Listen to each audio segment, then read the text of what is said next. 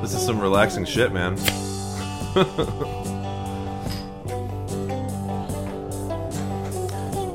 We're gonna start the show off with some twang.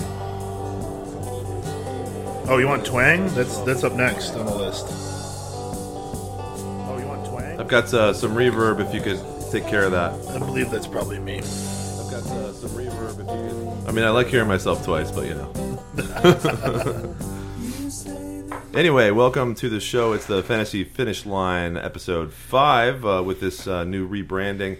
And we're going to talk about all sorts of stuff tonight. Obviously, the chaos that was week 3. And Chaos. Then it was also, wonderful. It was bizarro week as far as like who was scoring the major fantasy points and who wasn't scoring anything at all. But, I mean, I get it. There was a lot of points there when weeks 1 and 2 didn't have very many fantasy points. So everyone was kind of thrilled to see the scores go back up to where they thought they should be.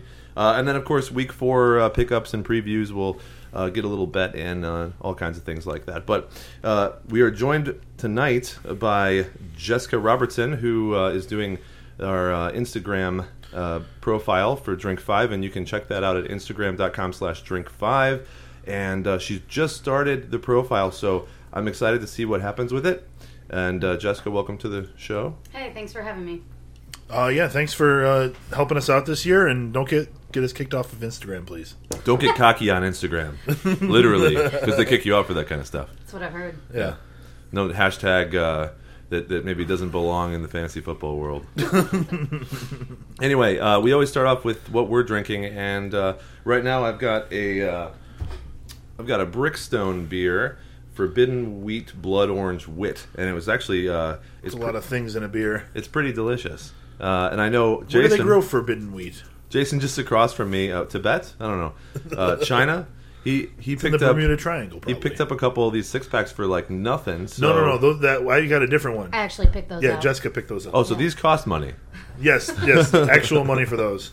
They weren't received in barter. And no, trade what I for got was advice. the Four Hands Contact High. Oh, okay. Which is delicious. A good, like, lighter pale ale with lots of fun inside jokes on the can. Well, it's next time I go to Armanetti's or Benny's or something, I'm just going to be like, do you have a fantasy team I can help you out with in exchange for some bombers? Let me get an employee discount. What's the monetary value of fantasy expert insight? How much is this week's win worth to you? Can it equate to a delirium tremens, please? Thank you. Appreciate You better that. give him some good advice. But we do have some pretty interesting beers to open up as we do the show. We'll see if we can get to both of them or not. We have 2 crowlers I accept that challenge, from Dave. Tangled Roots Brewing Company in Ottawa, Illinois, where my band just recently played a show, The Three Beards. Shout out to us and self-promotions. Shout out to myself. That's right. We have an Oktoberfest and a double IPA that's 10%. So we're going to start with the double IPA first to make sure that we can get all that down. And I'm sure that our advice will get better and better as the show goes on. Our advice will be 10% of the alcohol.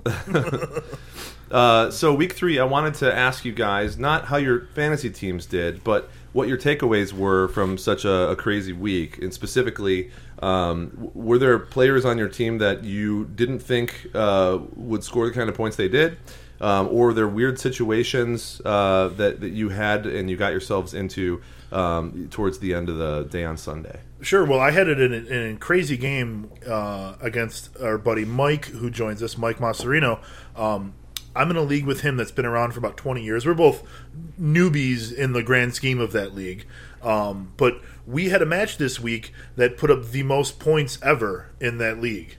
He scored the most points for a winning team, and together we scored the most points of any match that's ever been in that league over 20 years. Wow. So that was a pretty angry loss for me. I was not happy with that one. Right. So very appropriately, I owe him a sour beer for that.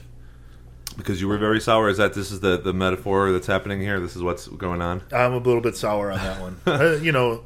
It's just the theme of that league. Well, the great thing about fantasy football is, as always, kind of wipes the slate clean. You get to start again fresh in the next week, and unless you keep losing games one after another, in which case you never feel better about yourself. But, these kinds of things happen. So any takeaways, specific people, Jessica, that you were rooting for or that did really well or didn't do very well for your teams? Sure. Well, I was excited to see Odell finally do well.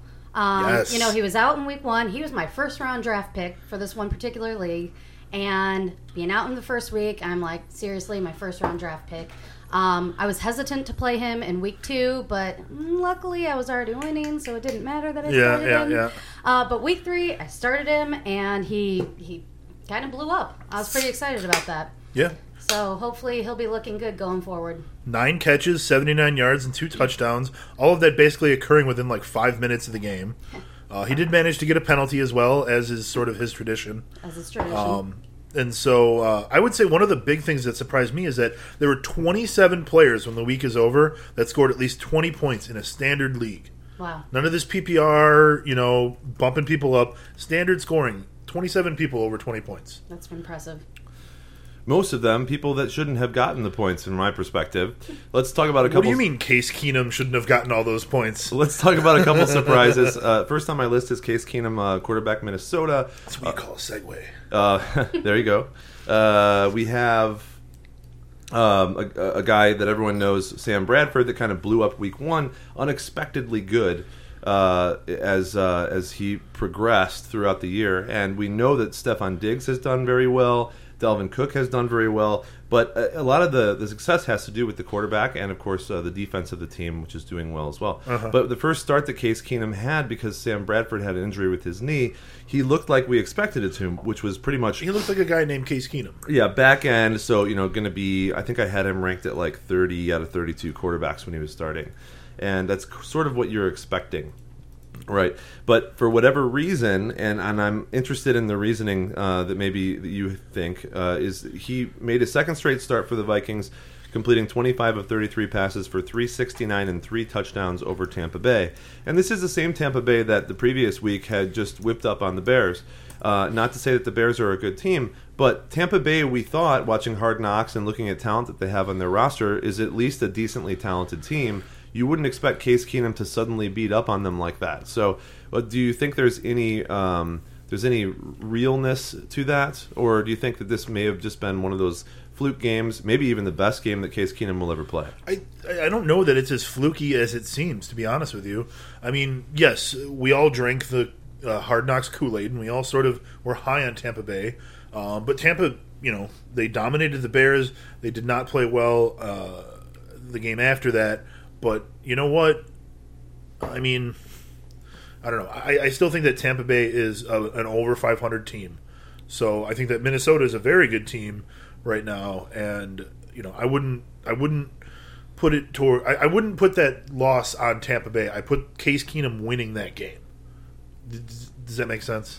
Sure, but I find it hard to justify going from being the worst to the best or among the best. So for me, I'd have to say that it could be like one of his best games that he ever plays in the NFL. Sure, and Gerald McCoy missed a good chunk of that game. And I don't think that he ends up being a starter on that team is looking at Sam Bradford or Teddy Bridgewater or whoever. But Case Keenum is kind of this perennial backup after he had a shot in previous years. Didn't he start last year in St. Louis? Well, not St. Louis, but Los Angeles for the Rams. Yeah, and that didn't go so well either. Not at all. No, that was some 7-9 bullshit. Okay, Todd Gurley, Los Angeles came back after not doing so well last year and got 154 yards and 3 touchdowns on 33 touches on Thursday night's game.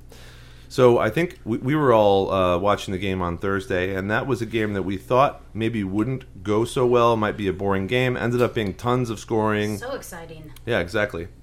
And Todd Gurley has scored 6 touchdowns now for the first 3 weeks of the season. So do we think that the Gurley is going to be someone who continues to step up in that offense and the Rams offense in general? Is that something that you're going after, that you're looking at increasing and doing well with their new coach, the young Sean? The young Sean McVay? Young Sean, yeah. Yeah, I'm totally in on young Sean McVay. Caught my eye because I'm like, why is there a coach who's several years younger than me? I'm not ready for that yet, but you know what? They're doing a lot of good things there. He's keeping pace almost with Kareem Hunt. Obviously, he's not anywhere near the yards per carry, but those two guys are 1 and 2 at the running back position right now. And I think that Todd Gurley is going to be given the work and be given the opportunity to remain an elite back this year. Yeah, so I know, Jess, you haven't been super into the complexities of football over the past couple of years, maybe getting more into it lately. But when you look at a team like the Rams, used to be St. Louis, now Los Angeles, and their offenses and their players on their teams, those are never guys that you have on your fantasy team because they just don't do well. So after watching that game, does it seem like a game where you think that now you might be playing some people from the Los Angeles Rams? Oh, yeah, absolutely. Quite possibly, anyway. Gurley definitely, I think, can hold his own. That was such an exciting game. I actually was playing against someone with Gurley, so I was super nervous. Luckily, I happened to be starting Sammy Watkins that night. Okay. That's like Ram versus Ram on Ram action. That's a good way to cancel out some of that damage. Yeah, and he had a great game, too. So, luckily I wasn't, blown away during that game. But, yeah, that's one of those teams, and with all the changes that they just went through, moving and everything, you wouldn't necessarily think to go with them. There's too much up in the air, but I would definitely consider them.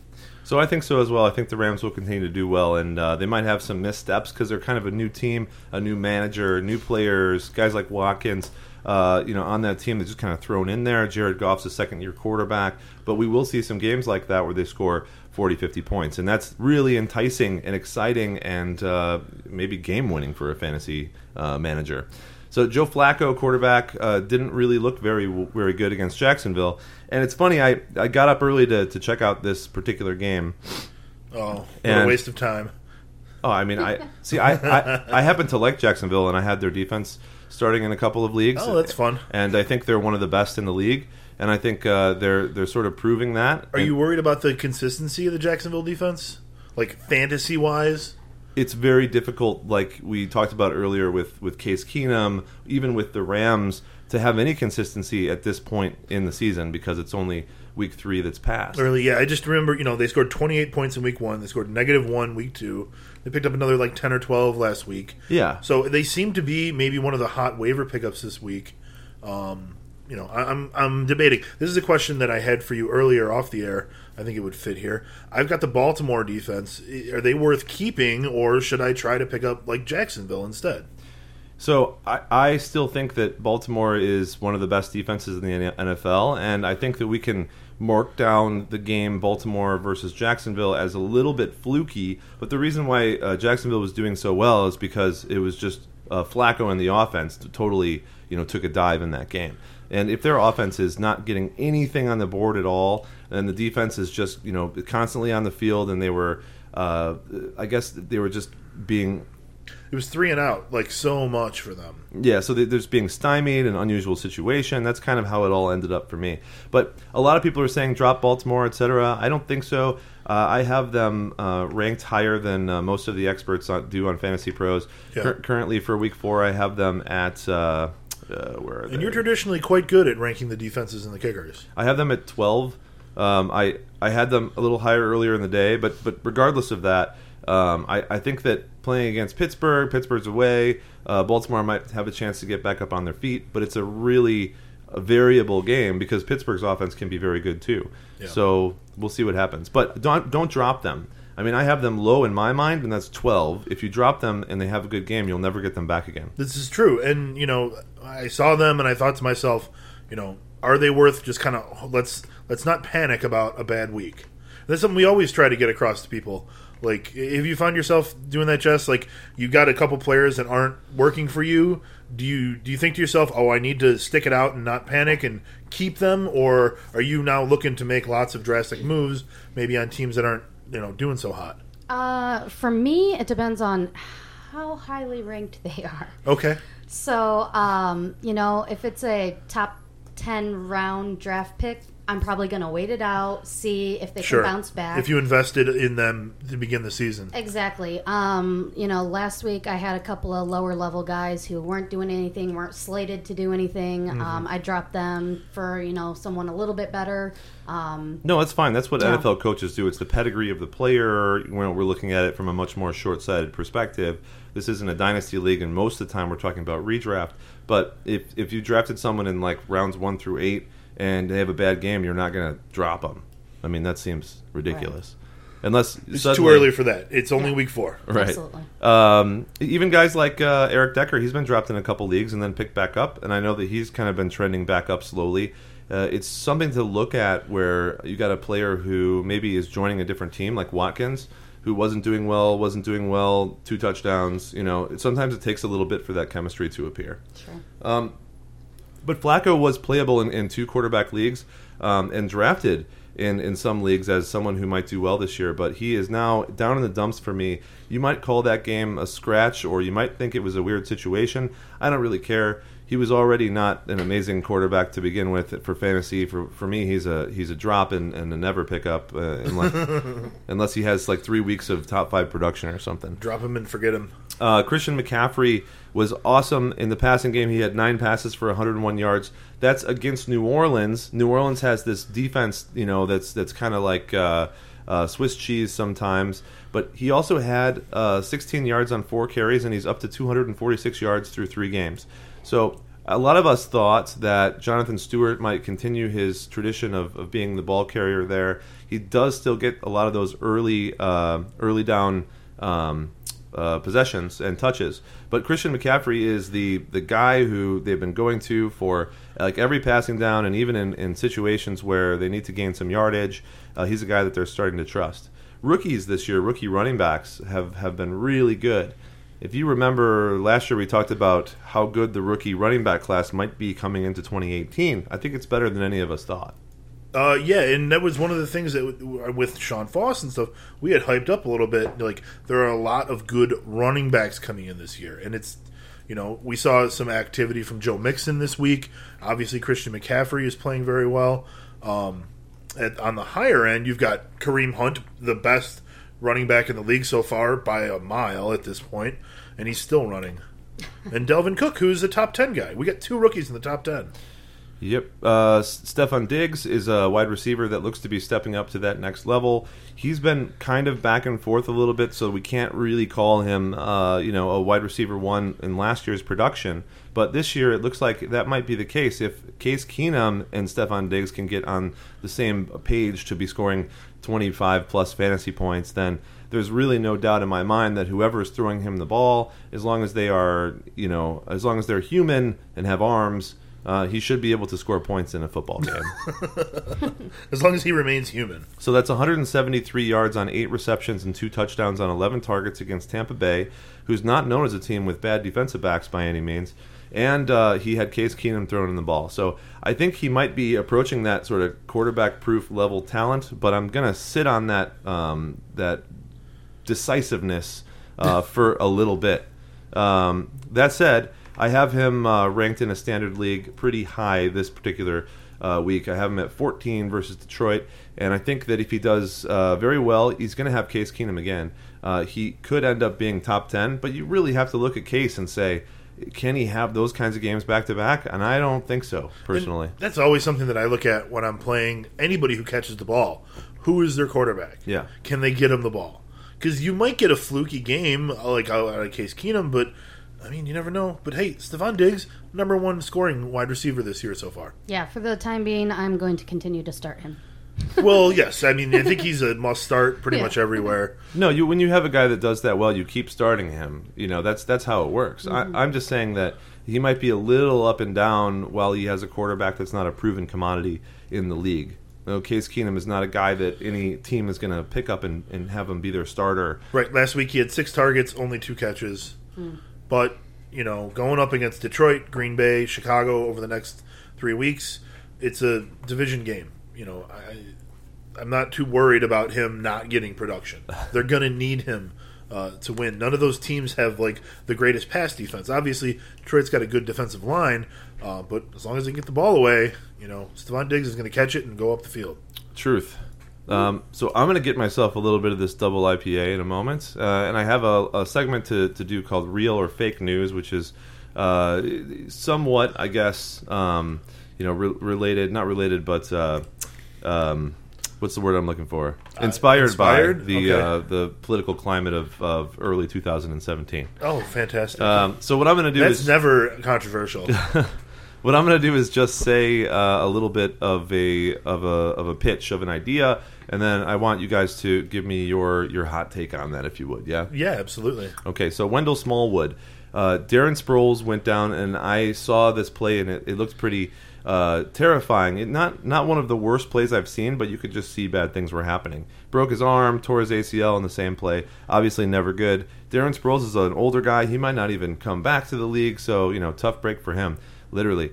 There was no discernible competition now behind LeGarrette Blount and Wendell Smallwood, so it looks like the opportunity is there for Smallwood to become a fantasy darling. By that I mean that LeGarrette Blount is someone that the Eagles had the rumor mill going that they might even drop him. He's not doing very great except in goal line situations, so Smallwood is basically going to take over that entire backfield, or at least get up to 60-70% take of the good fantasy points from the running back situation and the Eagles. So, real or fake news, Jason?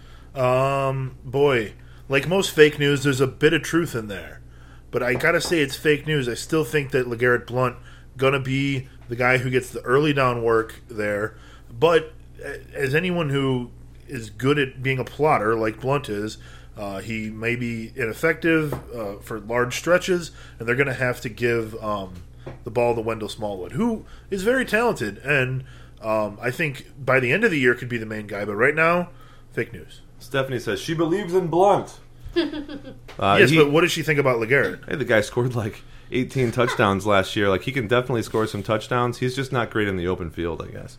Anyway, Jess, do you have a take on that one? It's okay to pass, too. You let me know. I can't give a full opinion because I'm not real familiar with Smallwood. Did you see the injury? I didn't. It's okay. No, you can't watch every good. play of every game. I was, I had read about it. Dave was like, "Oh, he broke his arm." It sounded like a terrible play, and then I look it up the next day, and like he broke his arm and he tore his ACL. Yeah, I should have. And watched I started the replay. Googling for it, and then I go, "Nope, I don't want to watch this." Yeah. And I didn't even pull up a video. I just closed the tab and carried on with my day. Well, I have a morbid curiosity, so I might look it up later. All right, well, you check that out. But anyway, that being said, I don't know a whole lot about Smallwood, but I kind of agree that Blount still has some time left in him. Okay. Well, it looks like the verdict there is that that's fake news. Wendell Smallwood is going to be a big pickup this week by people because he's still available in a lot of leagues. But you're saying that he's probably not. We're saying as a group that he's probably not going to be the guy that you are looking for. He's not the main guy yet. Amari Cooper has 101 yards through 3 games. 3 games, so that's averaging 34 yards a game. We'll call him Amari Pooper for the rest of the show. And apparently he's going through some kind of issue with drops. He already has 6 drops over the same stretch. Last year he only had 5 or 6 drops for the entire year. So I think he's a bust this year, and you should get him out of your lineup. Real or fake news? It is real that you think that, but I think it's bad advice. No, I don't know if you actually think that or not. No. Well, he's certainly not helping any teams right now. We just, I feel, said don't panic yet. Sure. And do not panic about Amari Cooper. He's the guy you drafted in the first 3 rounds, probably. Right. Keep in mind, I didn't say drop. But No, I know. But you're taking him out of your lineup. I mean, no, you're not going to drop him, but as soon as he's out of your lineup, he can't help you anymore. Yeah, okay. That's a tricky one because he had a good week 1, okay week 2, bad week 3. Sure. So he's getting progressively worse, but is that trend going to stay? The Raiders play the Broncos this week. That may be the only reason why you'd want to sit him.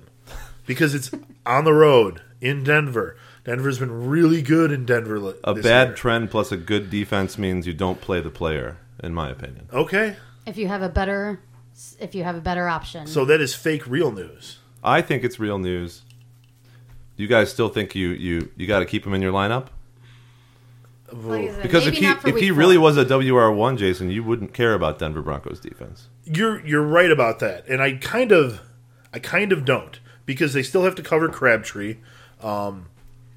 If he plays, I Crabtree has a this chest week. injury too. Because think about it, you're taking the best receiver likely, or second best at the lowest on your team, and taking him out, and you're putting in the 4th best receiver on your team, and the odds of your 4th best receiver being that much of a shoo-in are pretty low. I think you've got to stick with Amari Cooper one more week. Well, if you lose 3 games of tic-tac-toe in a row, you might not be good at tic-tac-toe. This is true.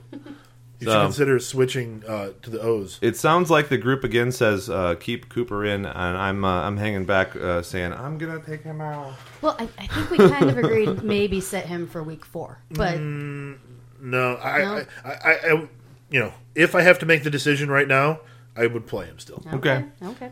Well, it sounds like Jess might agree with me. Do you agree with me? Yes? Sit him for week 4? Because that means the group says sit him for week 4. Jason's the one who made the convincing argument to bench sit him for week 4. So I say we bench Amari Cooper. Tough matchup. Groupthink for us says you bench Amari Cooper this week. I think that Oakland bounces back. Well, it's consensus here, my friend.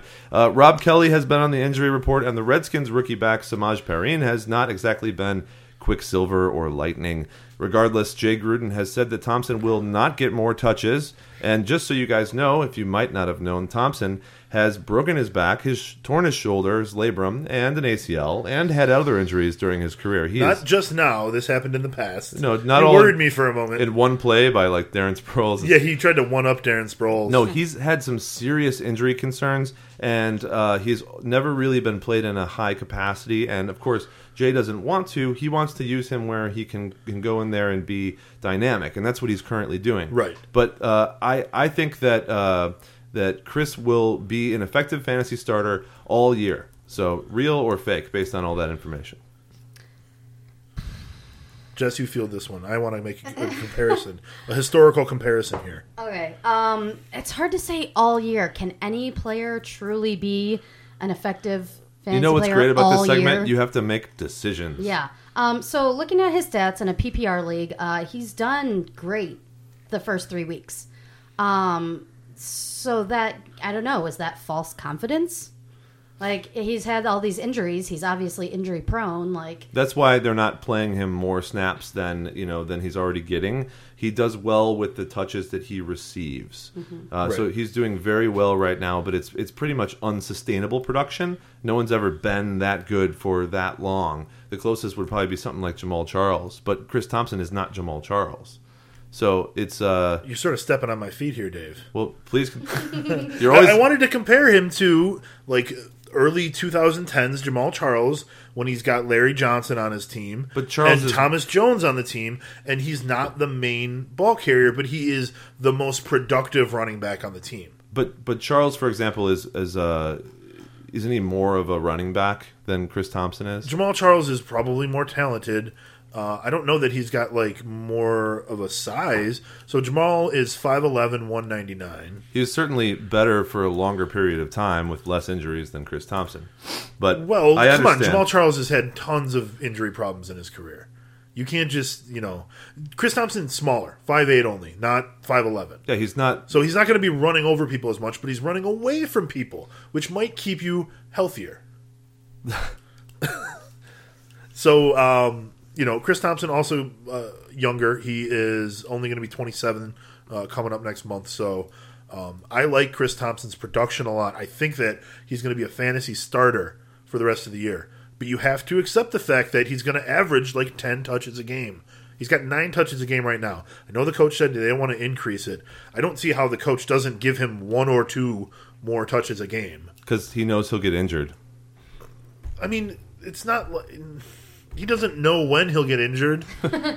You can't not play a guy because you fear that he will get injured.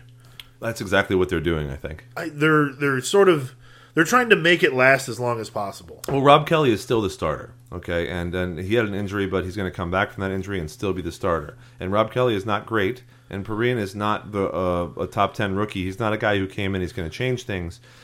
He may play there as the starter down the road or in a couple of years, but he's not doing it right now. So as long as they have a guy who can be a bruiser in Rob Kelly, then they're not going to play Chris Thompson for those downs. They just can't do it. Physically taxing to the player, you can't do it. But you're right. So the question is, effective fantasy starter all year. So I think you're saying yes? Yes. Okay. He's not your, don't lean on him as your main guy, but he is like the best flex player you're going to find all year. And he's probably going to be an RB2 in most leagues at this point. You can't shut down the third highest scorer in the league. He may be a boom or bust guy, but it's all boom right now. So remember that you may bust with him 1 week. He might get 6 carries and 3 catches and only have 40 yards. That's certainly a possibility if they play a really tough defense or something like that. But right now, I don't know that you can bench him. I really don't see that you can bench him at all. That's not the discussion.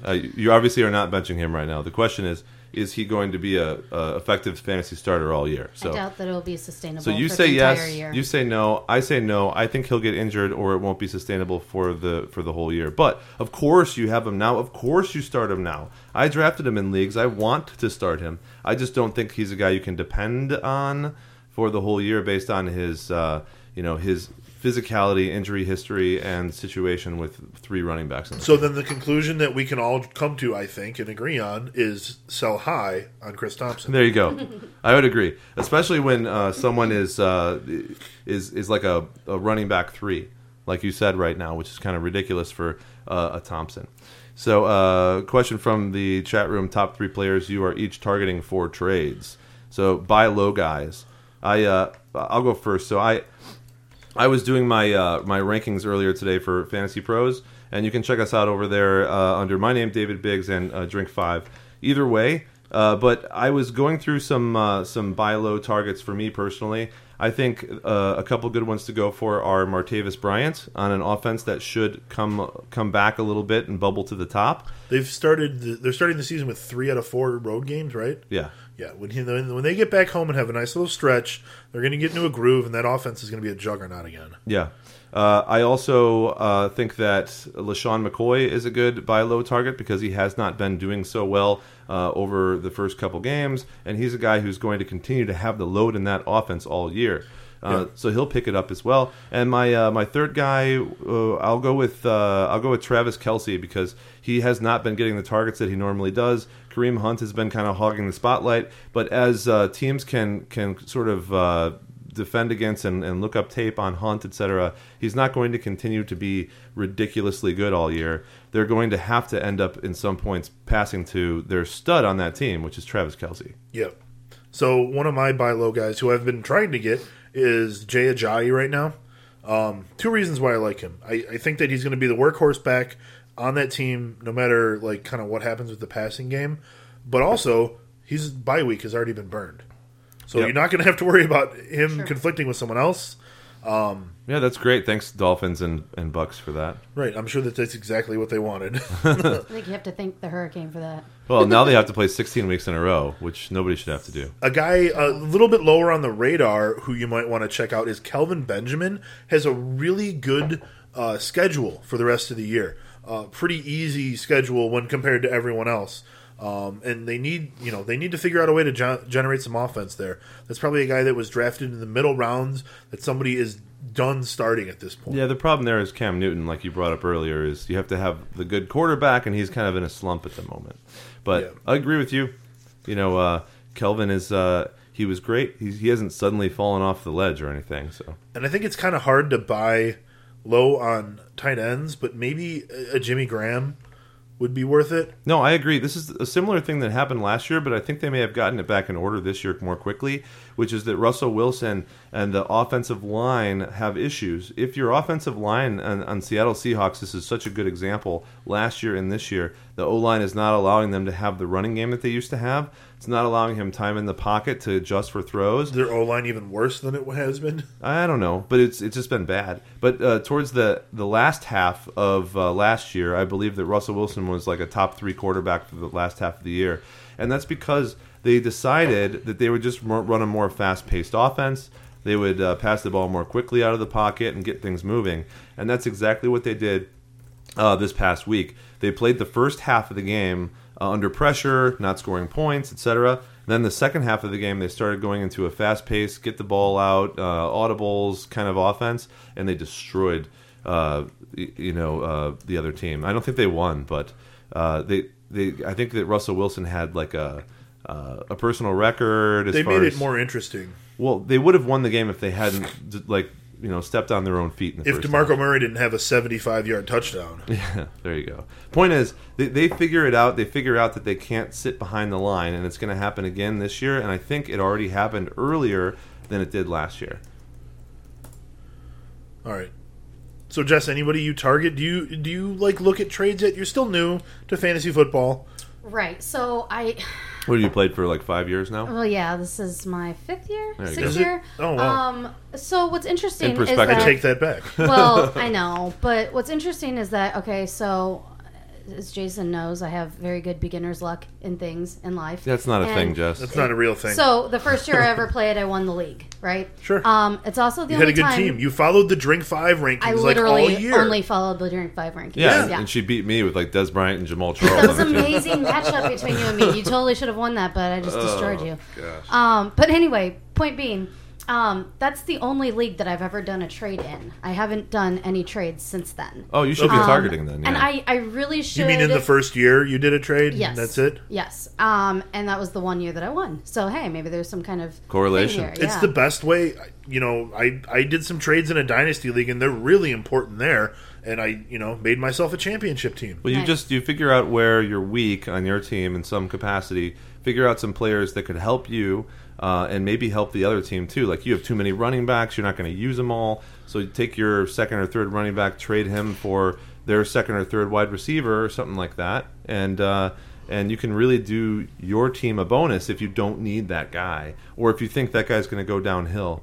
Ultimately, like Mike was trying to ask for the trades for buy low. So you want to get someone on your team that you think is going to not do any better than he's already doing. Trade for someone who's going to only do better than he has been doing. So Right. that's the ultimate, the crossing the paths there, crossing the streams. Sure, it's always fun to be like, oh, this trade really helps both our teams, but it's even better if the trade only helps your team. Yeah. Right. So Terrell Pryor should theoretically be tearing it up this year, but after receiving 11 targets in week 1, 11, and only catching a couple of those, his usage has gone down drastically. His trend has been terrible, but the posit here is that Pryor will step it back up and he'll work his way into fantasy lineups. Is that real or fake news?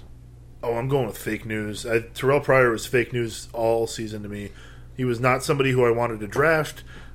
He was an interesting player last year on the Browns, but Washington tries to run a real offense, and Terrell Pryor does not fit with that. Yeah, so, I put it out there as a statement that could be possible, but I also disagree with it. I think that he was really good last year as an athlete that is right up there with Julio Jones, Calvin Johnson type athletes. But he wasn't a wide receiver. He never had experience as being a wide receiver. He was a quarterback. So a 1-year converted wide receiver from a quarterback that has not had any experience with Most any athletic quarterback, probably. But with any of that, with none of the experience that you need for that job, he's not for either position. He's not able to move into this and actually do good work on a consistent basis. So I think it's fake news as well. You know where Terrell Pryor could do well is like New England. Maybe. I mean, a lot of Somewhere receivers where a coach knows what to do with him. But the receivers, a lot of times, they just leave New England because they can't handle the route trees and stuff. Yeah. Although he's a smart guy. So if he doesn't do well in the next couple of games, or in this season because he has a prove-it contract, then he's going to go somewhere else. He'll still get another chance. Yeah, he'll wind up somewhere else. But As he long as should have can signed stay the healthy, contract. He was going to get football. He was going to get like $10 million from Cleveland, and he turned it down for $1 million prove-it offer on Washington. Well, maybe he just wants to land in New England and win a ring. Yeah, New England. Yeah, he hasn't really been in sync with Kirk Cousins, and I don't think that that's going to change much. There you go. So we all think that's fake news. Terrell Pryor is not someone you should have on your team. I think at this point, you should see if you can get a trade for him because he's not usable. Terrell Pryor is 98% owned in Yahoo still. Yeah, wonderful. And he's doing great for those people on their team. I think someone out there is probably going to want to trade for him. Well, the problem with that is you'd be trading you're selling low. Yeah. But it's better to sell low and get something than drop. Yeah. Well, at that point, then let me ask you an aside question as a quick one. Do you then just wait a couple weeks to see if he has a big game to sell? I know a lot of people that if they did that, then they'd just be like, "Oh, I'm back on the Terrell Pryor train now," and they'd never actually get him off the caboose. Yeah, I mean, it's hard to do. It's basically it's hard to cut players loose on your team when they're doing well. Well, when they're doing well, it's fine. Who cares? You keep them. That's what I'm saying. It's hard to trade someone if they start doing well because you think they're going to keep doing well for you. Marshawn Well, Marshawn Lynch's usage has been trending down for the past 3 weeks. Week 1, he had 18 carries for 76 yards. Week 2, 12 for 45. And Week 3, 6 for 18. Now, I know that a lot of the reason why he wasn't used last week is because they were down in positions where they needed passing down backs and they needed to pass the ball. But I think we should be worried about his usage and the Raiders in general with a banged-up Crabtree and a Cooper that can't catch. And I think that Marshawn Lynch is going to continue trending down for the rest of the season. Real or fake news? I think it has more to do with the team. I would say in the short term, real, but in the long term, he's going to be fine. Oh, that's an ambiguous answer. I can only have real or fake, sir. Sorry. He's fake for now because he plays Denver this week, and then no. So I don't even like him this week. Denver's great against the running back. So if you have Marshawn Lynch, it might be in a position to perhaps sell high to players that haven't been paying a whole lot of attention because he's got that big name. He's on the Raiders. He had a big game the first week, but he's really not doing very well, and the Raiders are having trouble with the offense and getting in sync in general right now. Like you said, going up against Denver, certainly not going to help you in Week 4. So I think that Lynch may have big games still this season, but I don't think that he's going to produce at that level of like a high RB2 that you want him to. The team has to do really well for him to do well, because if they're like tied or behind or have to throw the ball like on a regular basis, he's not even in the game. He's got the Adrian Peterson position right now, but maybe he's guaranteed more carries. Like, he's there for when they're winning, and he's not there to help them come back. That's what Jalen Richards is for, and all the wide receivers that they've got. I like our audience right now. We've got Stephanie in the chat room said she'd be great in the Jets, and Mike who said he could do well in New England. So we've got a lot of football players right now going on. It's pretty amazing. It's very prestigious. But I myself I could maybe fill in as a wide receiver on the Bills. Yeah, I probably could catch a couple passes from Tyrod. I think I would be a good special teamer. That's right. Yeah, I could be a long snapper. So let's move on. But thank you guys for participating in that little segment. It's interesting, isn't it? If you take a look at these players who should be doing well or should be doing poorly, and you really put a spin on it, and you make sure that you have to pick one for the whole season, it's hard to say if they're going to be good or bad over the long run. Let's take a look very quickly at what we call the Drink 5 Pick 5, which is 5 upside pickups for Week 4, written by an associate for Drink 5 named Jim Hutchins. So thank you, Jim. All this content is available on drink5.com, and because of that, I won't go over it for too long or too in depth. But he has Devin Funchess owned in 20% of I think leagues. He does Yahoo, yeah.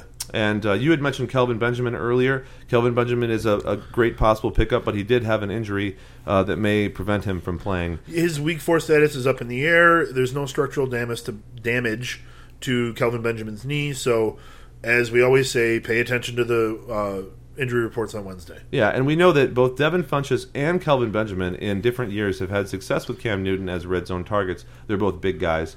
So it's possible that he starts to get back in sync with one of those guys. I'm not sure if it's going to work or not, but that's the point of these waiver picks. Jacksonville Jaguars defense, 43% owned. Probably more by now. Climbs by the hour. And they are the second best fantasy defense through 3 weeks. And they're playing against the Jets. So if you want someone to play this week off the waivers and they're available, you have to take them. You 100% have to take them because you can make a living just taking defenses that play the Jets. They're going to score you at a floor of 5 points. Interesting, just NFL speak here. They have only given up 30 points over 3 games. Yeah, they're better than people think, and they may be. And they've scored at least 29 points. Oh no, I'm sorry, I'm reading this backwards. Totally erase what I just said. Oh right, I took the eraser to the chalkboard. Yes, they've given up lots of points. You forgot the... They're on and off right now. This week, they're playing the Jets. I think they'll be on. Yeah. Duke Johnson Jr., 51% owned. He is the guy who is kind of taking over for that Cleveland offense in the backfield. He's not really getting a whole ton of regular carries, but in a PPR league especially, he's getting a ton of passes in the flats and in the backfield because they don't have any receivers out there. So that makes Duke Johnson basically a slot receiver for the Cleveland Browns, in addition to being the passing down back. Great, screen pass touchdown this last week. And he's going to 20 yards, hurdling guys, flipping into the end zone. It was pretty fun to watch. He's going to keep doing that stuff, Jamal Charles, 33% owned. I can really get behind this. I really like Jamal Charles because I still think he has stuff left in him. He's behind C.J. Anderson, but what we're looking at is the production per touch is 5.1 yards per clip, as Jim points out. So he hasn't really lost too much of his step from when he was really good on the Chiefs, etc. And so I think that as long as he's healthy, he's going to keep eating into that C.J. Anderson timeshare. And as we know, it's certainly possible that C.J. Anderson or other running backs on that team could get injured. It happens almost every year. If it does and Jamal is healthy, he will end up as a guy who gets more carries. And we just talked about Chris Thompson. The more carries that a guy like Jamal Charles or Chris Thompson gets, more touches, I should say, then the more likely... more points they're going to score. Yeah, because that's what they do. That's their profession. I mean, points per touch. Let's be real here. Jamal Charles is no Chris Thompson, but he is the best running back available on the waiver wire right now. That's just funny to say. Number 1 is Wendell Smallwood, Philadelphia. And he should be the biggest beneficiary of Darren Sproles' season-ending injury, says Jim, and I agree with him. The problem is, like we mentioned earlier, that we all think that LeGarrette Blount will probably continue to take a sizable amount of carries. So just like Thompson or any of those other guys, you should pick up these guys. You should be aware of them. You should own them. You may not want to start them unless they have a plus matchup. And don't be fooled by the name Wendell Smallwood. Not actually a very small guy. That's right. So, do you want to go... And it's Wendell, not Wendell. But we'll fix that. Not cool, Jay. Not cool to shout out the typos. Jim, what are you doing, man? His name is Wendell. It on Jim. Wendell, not Wendell. Oh, man. Shout out from Erica in the chat room, too. Cheers, Erica. We have another column called Statistically Insignificant that Jason writes every week. We might not have time to go over everything, but is there a thing or two you might want to point out that's just really interesting? Sure. I pointed out one of the things already, and I'm going to piss off all my friends who are Bears fans, but I'm just going to gush about Aaron Rodgers here for a second. This guy has 2 pick sixes in his entire career. Okay? Put it into sort of perspective, right? Jameis Winston has 3. Derek Carr has 4. Blake Bortles already has 11 of them. Aaron Rodgers has 2. All 3 of those guys I just mentioned were drafted in 2014. Aaron Rodgers had already been 5 years since his first pick 6.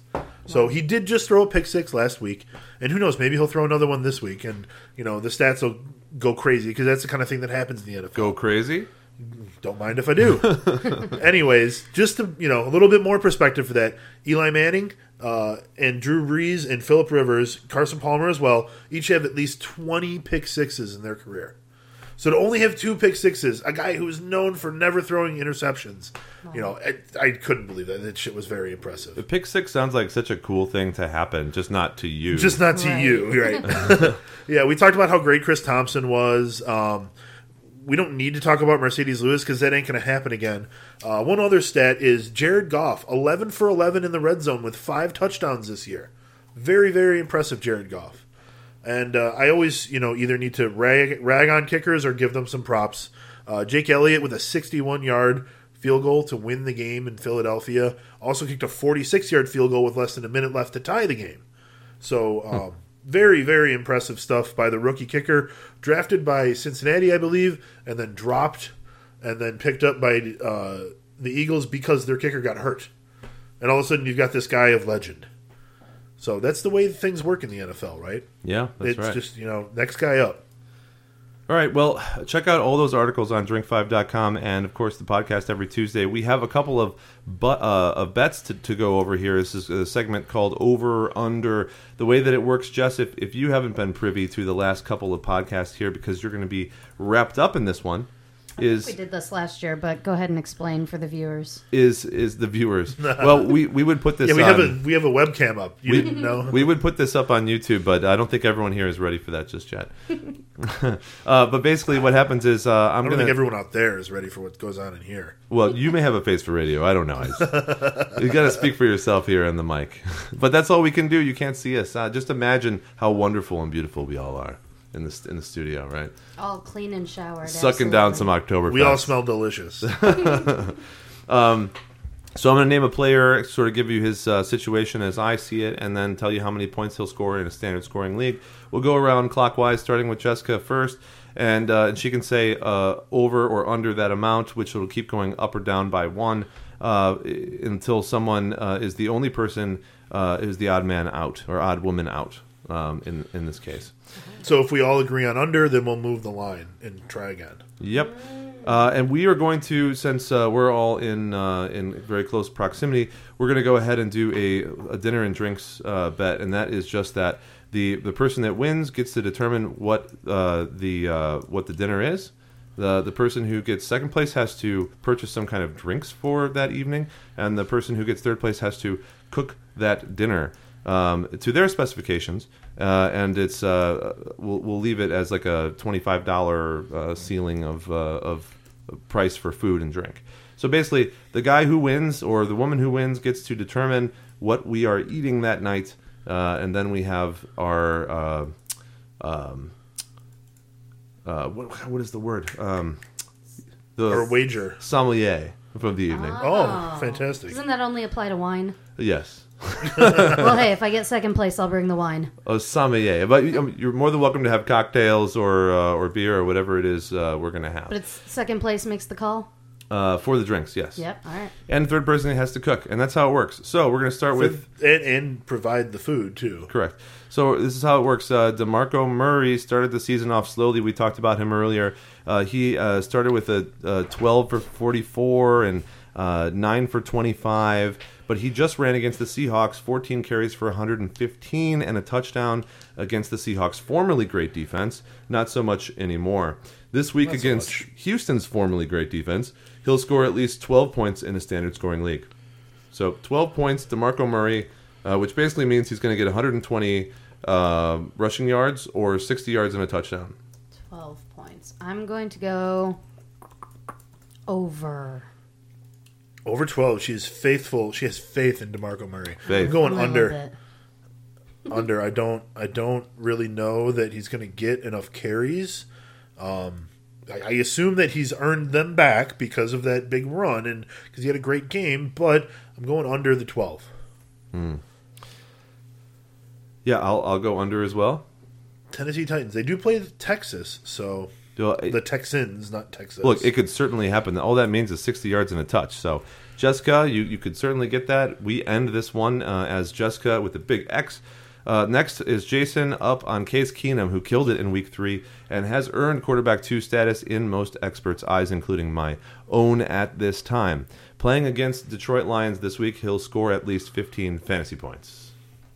You know, last week I was all about Trevor Siemian, and he was like the guy who I figured would be able to keep carrying it. Yeah. And now Case Keenum feels like that guy, but I'm going under. I won't be fooled twice. I'm going under.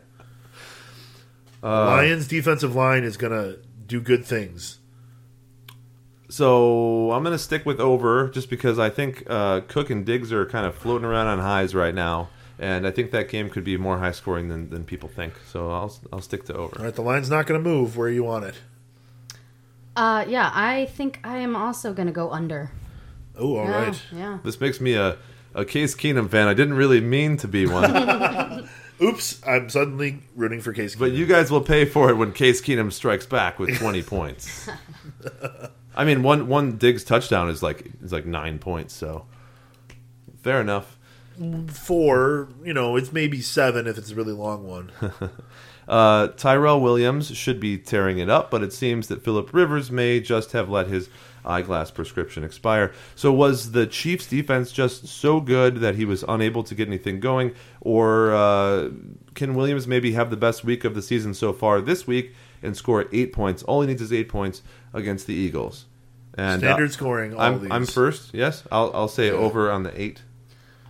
I'm kind of feeling that they might have a good matchup this week for him, and I'm also going to go over.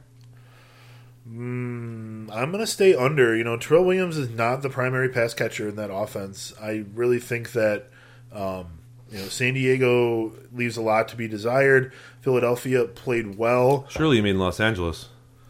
Did I really mean Los Angeles, though? Well, you said San Diego. I don't know. They're both in California. At least you know what team I'm referring to. Yes. So I'm going to go under for Terrell Williams. Dave, you're going over.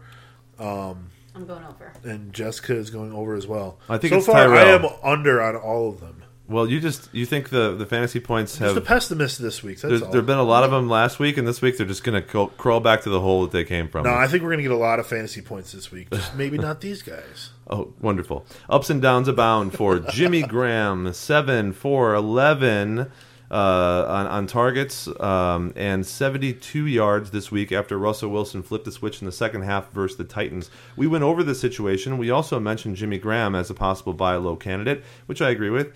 Could we see more of the same this week as Seattle goes up against the Andrew Luckless Colts? Well, he only needs to match his last week's performance at 7 points. So 7 points, that goes to Jessica. Jimmy Graham, who's been so bad, and good. And if you look at last year, it's kind of the same. It's he finishes like a number 4 tight end overall last year, but he had some games where he really didn't do well. So I feel like you were holding that line for the entire show. What's that? The Andrew Luckless Colts. I was. This is the wrap-up time where you put them all out there. You put everything out there.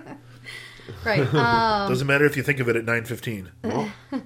So we're just going for 7 here? 7 points for Jimmy Graham. I'm gonna go over. Okay. Over. I'm going to go over as well. Ooh, the first over. Ooh. Over. But Dave, will you be going over? Oh, Jimmy Graham. The thing about Jimmy Graham and this matchup, I guess, is that everyone should be running against the Colts, but for some reason, the running backs are not doing well against the Colts, which I still haven't figured out. Interesting. Earlier in the year, it was like every time a running back would play the Colts, they'd say, well, they're playing the Colts, so they'll probably do really well. And none of them did well. It was really weird. I don't know what's happened. Well, David Johnson got hurt in the first game. Or was that the second game? Who'd the Colts play week 1? I don't have that stuff in front of me right now. But I think that Jimmy Graham is doing better because Russell Wilson is doing better, but that just started in the second half.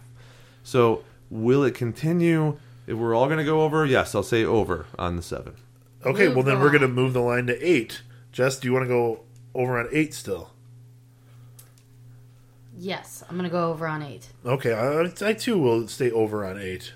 Oh, man. So basically, you guys are thinking... I feel like we should have just jumped to 10. He gets a He goes touchdown. 80 or he has a touchdown with like 40 yards or something. That's, No, because then Dave goes, under, no problem. Nah, We need to find the point where, the fine line. well, I like Jimmy. I happen to agree with you guys right now still, but I'm just going to take the odds on his season so far and go under on the 8 points. yeah, we're basically saying he will have so far the best game of the season. Which isn't out of the picture considering they're playing the Colts and they just got their act together. It was only for like a quarter and a half. That's tough.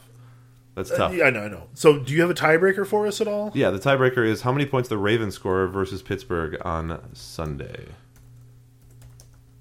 So 3-way point tiebreaker. And I Are believe we it's going to on... pick an over-under for this? No, it's just points. I believe it's on you. You can't do 3 people. You have to pick a range of points if you're going to do 3 people. I can't just pick a number because it doesn't work out that way. Well, then you offer something else because I don't have time to discuss. Ravens, we can do over under their points. That's fine. Like let's say 21 points, over or under. Okay. So I see that the Ravens are going to go under 21 points. Under 21 points. Was that your final answer? Yep. And this is the total points for their team, not just their offense, right? Correct. Okay. Right. So I'm also going under. Okay. So can we jump down a little bit farther? Let's say 17. I'll go over 17. Under. And I will go over. Dun dun dun. Okay. So we've got our tiebreaker. We've got it all set. I don't understand that, but we'll just move along with that. And so you guys understand the bet. I hope that I get to tell someone something very interesting. We've done this bet several times. Jess, this is the first time you're a part of it. I think you're going to like it because everyone usually wins in this bet. Sure. Someone just has to do a lot more work than the So rest. cheers, That's guys. right. Best of luck, yeah. And as we move to the end of the show, because it's only 1 hour now, remember it's at 8 p.m. Central Time now on Tuesdays, 8 p.m. to 9 p.m. And if you're listening after the fact, you can listen live at mixler.com/drink5, and you can participate in our chat room like some people did here tonight. You can ask your lineup questions to us here on the show or on twitter.com/drink5. And then we do have a presence on Facebook.com/Drink5Network, as well as Instagram.com/Drink5. And, of course, all of the articles and rankings that are available on FantasyPros.com, which we wholly endorse as a great resource, as well as RotoWorld, which a lot of people still don't use, even though I tell them to. Oh, RotoWorld Player News. Just Google that and you will thank me. Or you'll be upset when you wasted half of your workday, checking out all the player news. Either way, I want to thank again Jessica for joining us for the program, and we will see you guys next week.